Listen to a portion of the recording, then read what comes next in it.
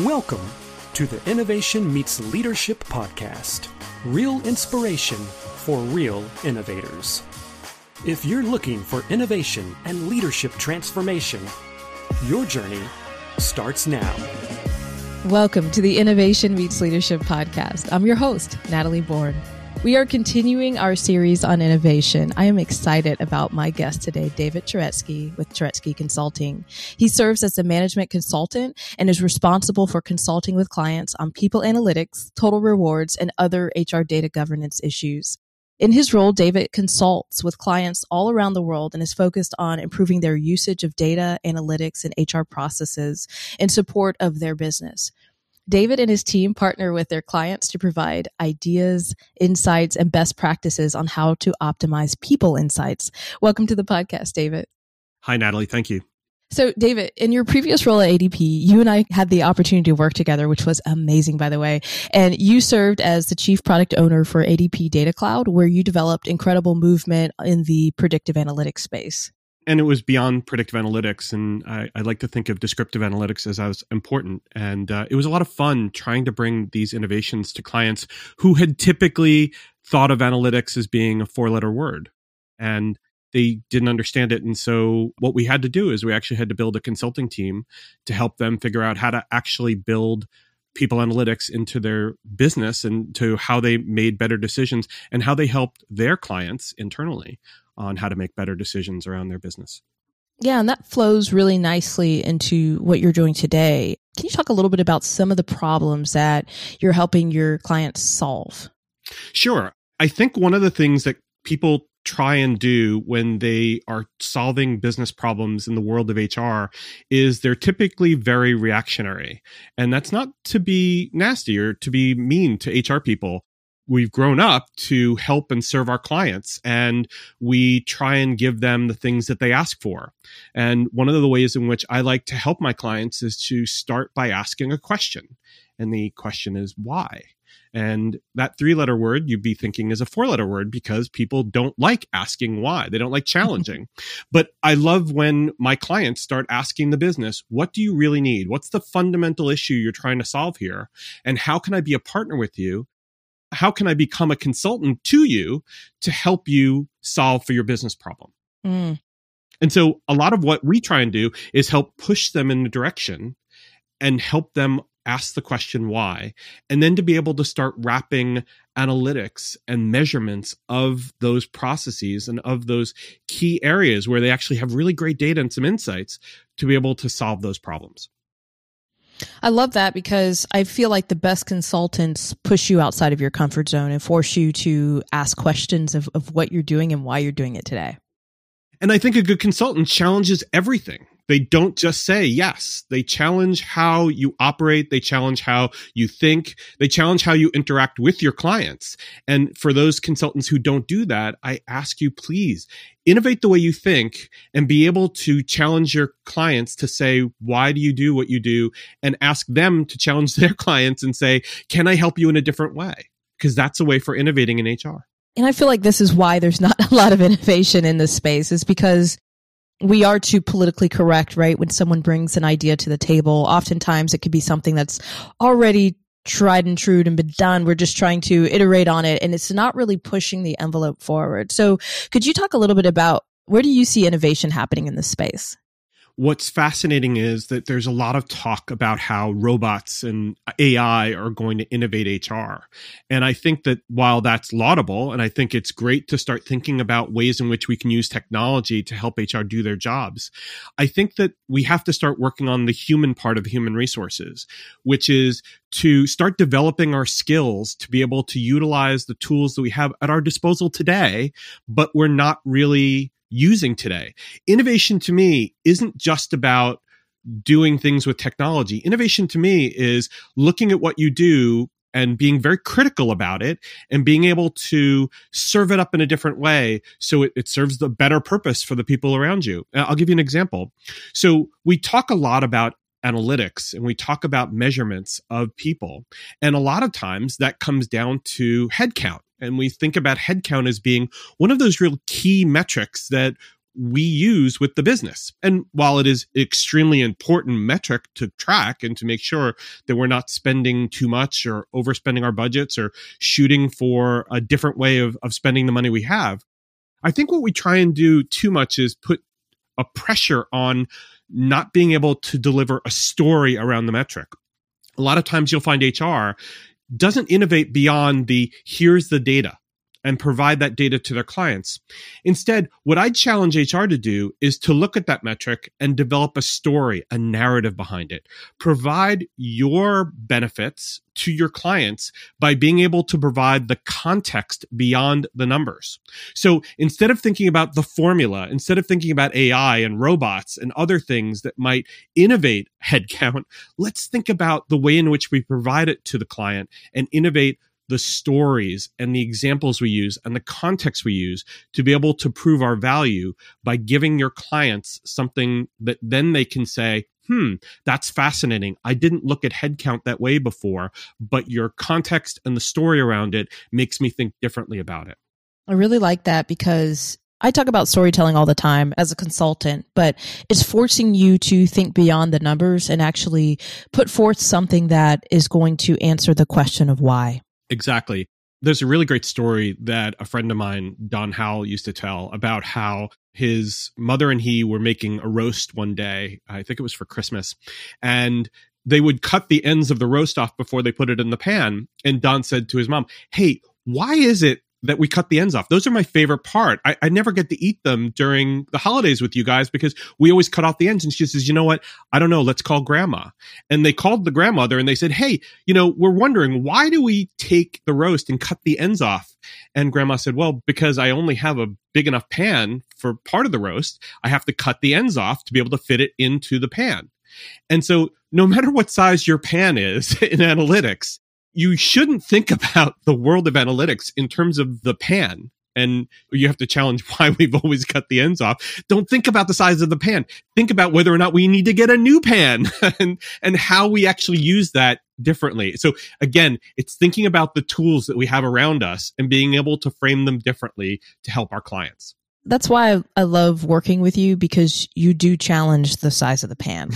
Yeah. So let's talk for a second about what are some of the innovations that you're most proud of in the HR data space? I love the fact that we're doing something called democratizing data. We're providing data to the people who actually make decisions. And so for a lot of the platforms that I've worked on in the past, and a lot of the platforms I'm currently working on, we're thinking about how do we deliver data and insights to the people who need them. Those are not just managers and executives, but they're even supervisors, even their own employees. Being able to give data out to people who are making business decisions is what democratizing data is all about. Provide it to people so they can use it in context for the decisions they make to make that company better. And if you're one of those people and you've gotten data for the first time, you may ask, why am I getting this? You might ask what it's for. And that's a great way that HR person can then put on their consulting hat and then say, here's what it's all about. Here's how it can help you make good decisions. And that's what democratizing data is all about. Okay, I'm going to ask the question that the listeners may be thinking right now. Doesn't everybody just have access to this data today? No. And that's what's crazy is that we've siloed the data and we've made the data very proprietary for certain people to have. And while the tools enable the access, what we found is like Field of Dreams, that really great movie. If you build it, they will come. And so they put it out on a portal. They tell people it's there once. Maybe they'll follow up every once in a while, but they don't tell them why it's there and what it's for and how to actually use it in making decisions. And therefore, people don't use it. They say, yeah, it's a great thing that HR put out there. Love it. Don't need it. I don't know how it fits into my world.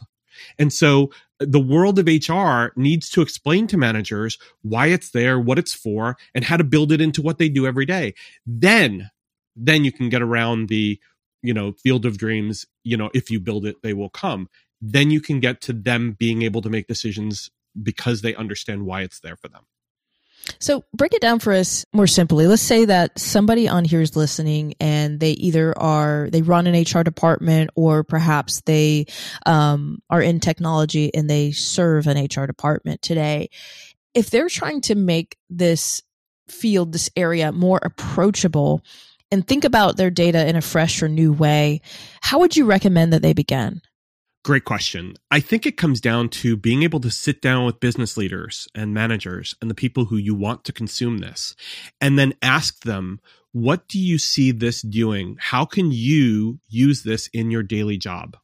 And you will get back very frank responses. Some you may not want.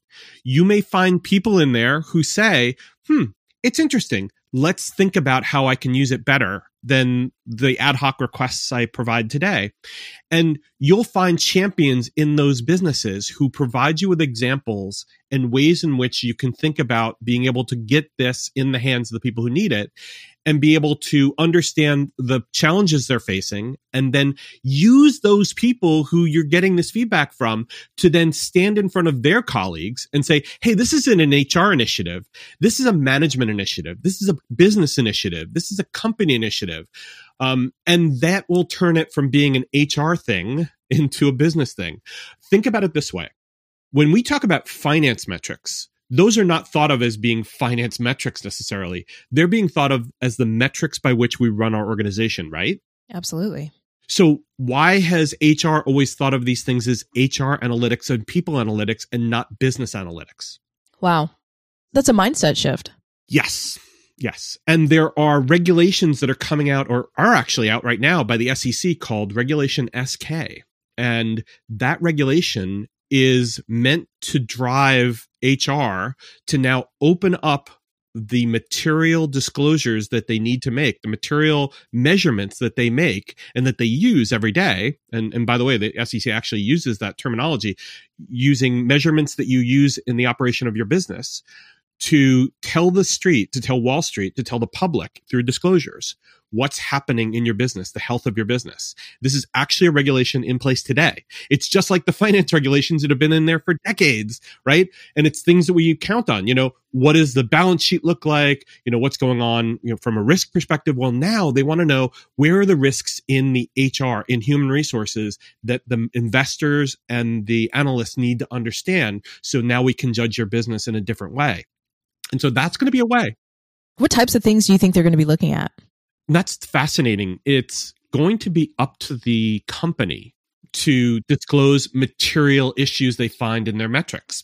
And so we might be talking about things like turnover, which, kind of another one of those variables that we talk about a lot in HR. We think turnover is a really compelling story, but a lot of times we don't have good context for it, is because the data that underlies it doesn't support understanding. So if you haven't done a review of your tables that people are using to code why people leave, and you just have a metric that says everybody left because of resignation, then it's not going to be a good story to tell the street, right? But if I understand that they left because of family issues or a better job or more pay or relocation due to spouse, all of those things give me understanding about what's going on in my organization. So the data that underlies these metrics are even more important than the metrics themselves because they provide context.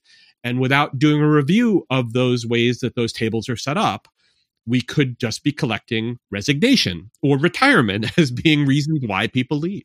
It forces you as an organization to have to care about why somebody's resigning. And that's an important piece of information, if you want to get better and if you want the organization to grow in the right directions. And be able to coach your managers on problems that we see inside their organizations because why people are leaving.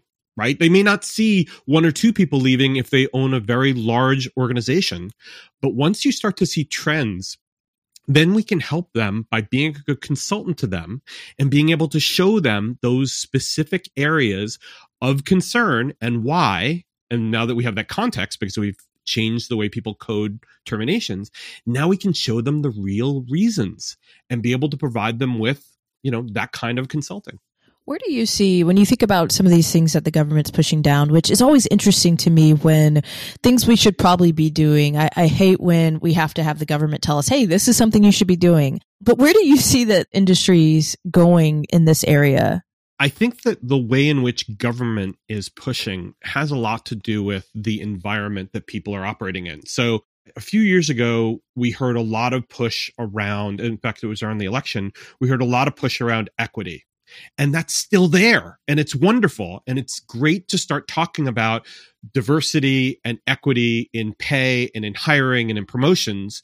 And government is pushing us to now report on things in a material basis, on a material way, that enable us to understand what's happening inside these organizations. Another way you could use Regulation SK is to be able to start talking about the results of the diversity programs you put in place versus the hope for the diversity programs you put in place, right?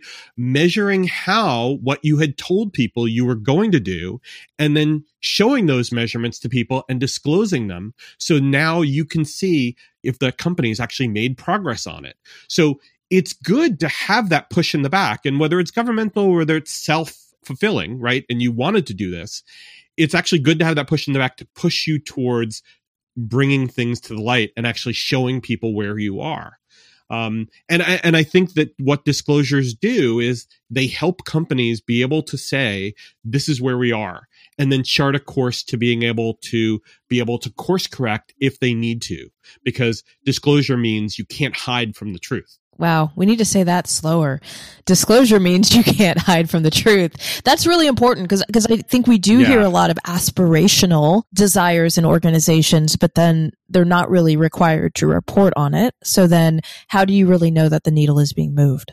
And I think in a year like 2020, where so much calamity has happened to us as people and economically, and not even to get into political situations or talk about politics at all, but we are in upheaval right now, especially in this country, but all around the world. And throwing that into the operating environment that companies are in and trying to be able to say, this is how we're trying to make improvements in how we treat our employees and how we treat ourselves based in the operating environment that we're in. It provides, whether it's employees or future employees or retirees or customers of these companies, it provides them with a context for who am I dealing with and how are they living through what we're living through today. Wow. You know, to anyone here that touches HR in any form or fashion or is in HR and they want to break through this box, right? They want to think outside the box. What's one area where you would tell them is just a simple way they can get started with breaking that status quo of the way things have always been done? It's a great question. I would first look at how you've set up your processes in HR, because the data that comes from these processes that you're measuring, those things were never meant to be measured. They were always meant to be kind of the end result of a process. And we never thought about what it is we were collecting. We always thought about, can I hire someone? Can I give them benefits? Can they elect benefits? Can they put in their beneficiaries? And so on and so forth. What I would challenge you to do is look at the way your processes are set up. And are they set up, like I was talking about before with the termination reasons? Are they set up for us to be able to understand why people leave? Or have they been set up to code for the people who are actually coding the termination reason, because they probably don't know the details about the termination, because the form that was always used never asked why, never asked that great 3-letter question, why? Why don't we change the form? Why don't we change the process? So now we're collecting more context for why people may have left, or who they're choosing as beneficiaries, or what is the benefit election. Be able to gather data that will help us understand why an employee, a manager, an executive made the decision that they did in order to be able to help future decisions. So it goes to, it's not just the data itself, because I'll talk about data audit next, but it's about the actual process that collects the data. Is it set up in a way that would enable me to measure things and be able to make good statements about them, and then be able to measure them and create stories around them? And then once you set the processes up, then go back and look at the data that are currently in your tables and say, where are the holes in my data? If I'm going to measure these things, what would prevent me from measuring them in a way that would make sense to the person receiving the story, receiving that insight? And then do an audit of your locations, of your jobs, your job table. So let's talk about job table for a minute. I've worked for companies that have had 18,000 employees and over 100,000 jobs. Oh my goodness. Yeah. Well, I mean, it's because not only could people be creative about the job title they wanted, but we kept all those job titles in history because we needed to go back and report. Okay, that's great.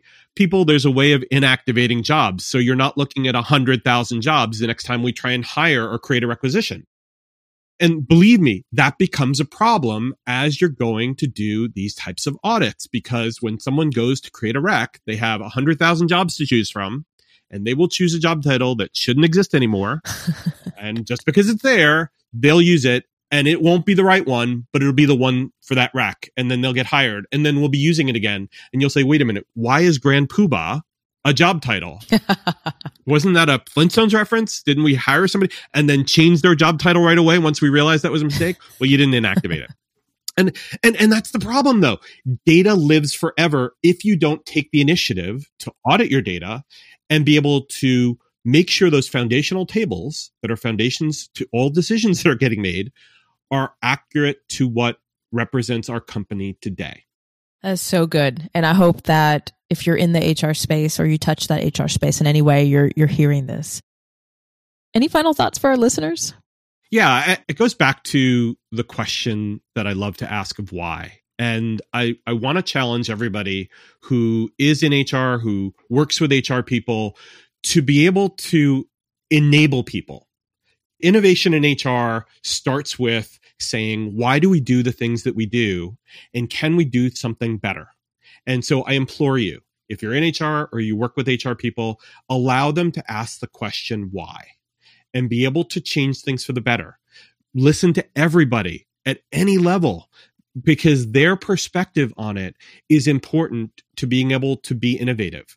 I've had people at all levels who've worked for me in the past who knew they could walk into my office and ask me that question, David, why?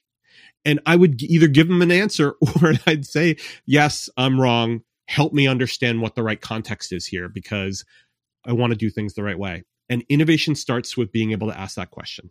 That's so good. David, thank you for joining us today. My pleasure, Natalie. Well, to our listeners, thank you for joining the Innovation Meets Leadership podcast. You can follow David on LinkedIn, check out his site at turetskyconsulting.com, or head over to HR Data Labs to check out his podcast. And on top of that, it's going to be a double podcast. So please check me out on the HR Data Labs podcast as well. We are on a mission to get the word out to more listeners. So please start by subscribing, leaving a review, and sharing this episode on your social media platform of choice. And remember, don't just get out of the box, break the box and set it on fire. Let's go transform something. Thank you for joining us for the Innovation Meets Leadership podcast. Be sure to subscribe to our show on iTunes. Follow us on Instagram or Facebook at Innovation Meets Leadership, and visit our site at innovationmeetsleadership.com for more innovation resources. Today's sponsorship is brought to you by Territory Global. We work at the intersection of experience and imagination. We help you pinpoint problems and turn them into opportunities. We make imagine happen. Some of the best organizations in the world choose us as their partner to help solve their strategy, innovation, transformation, story, and ways of working problems. Learn more at territory.co.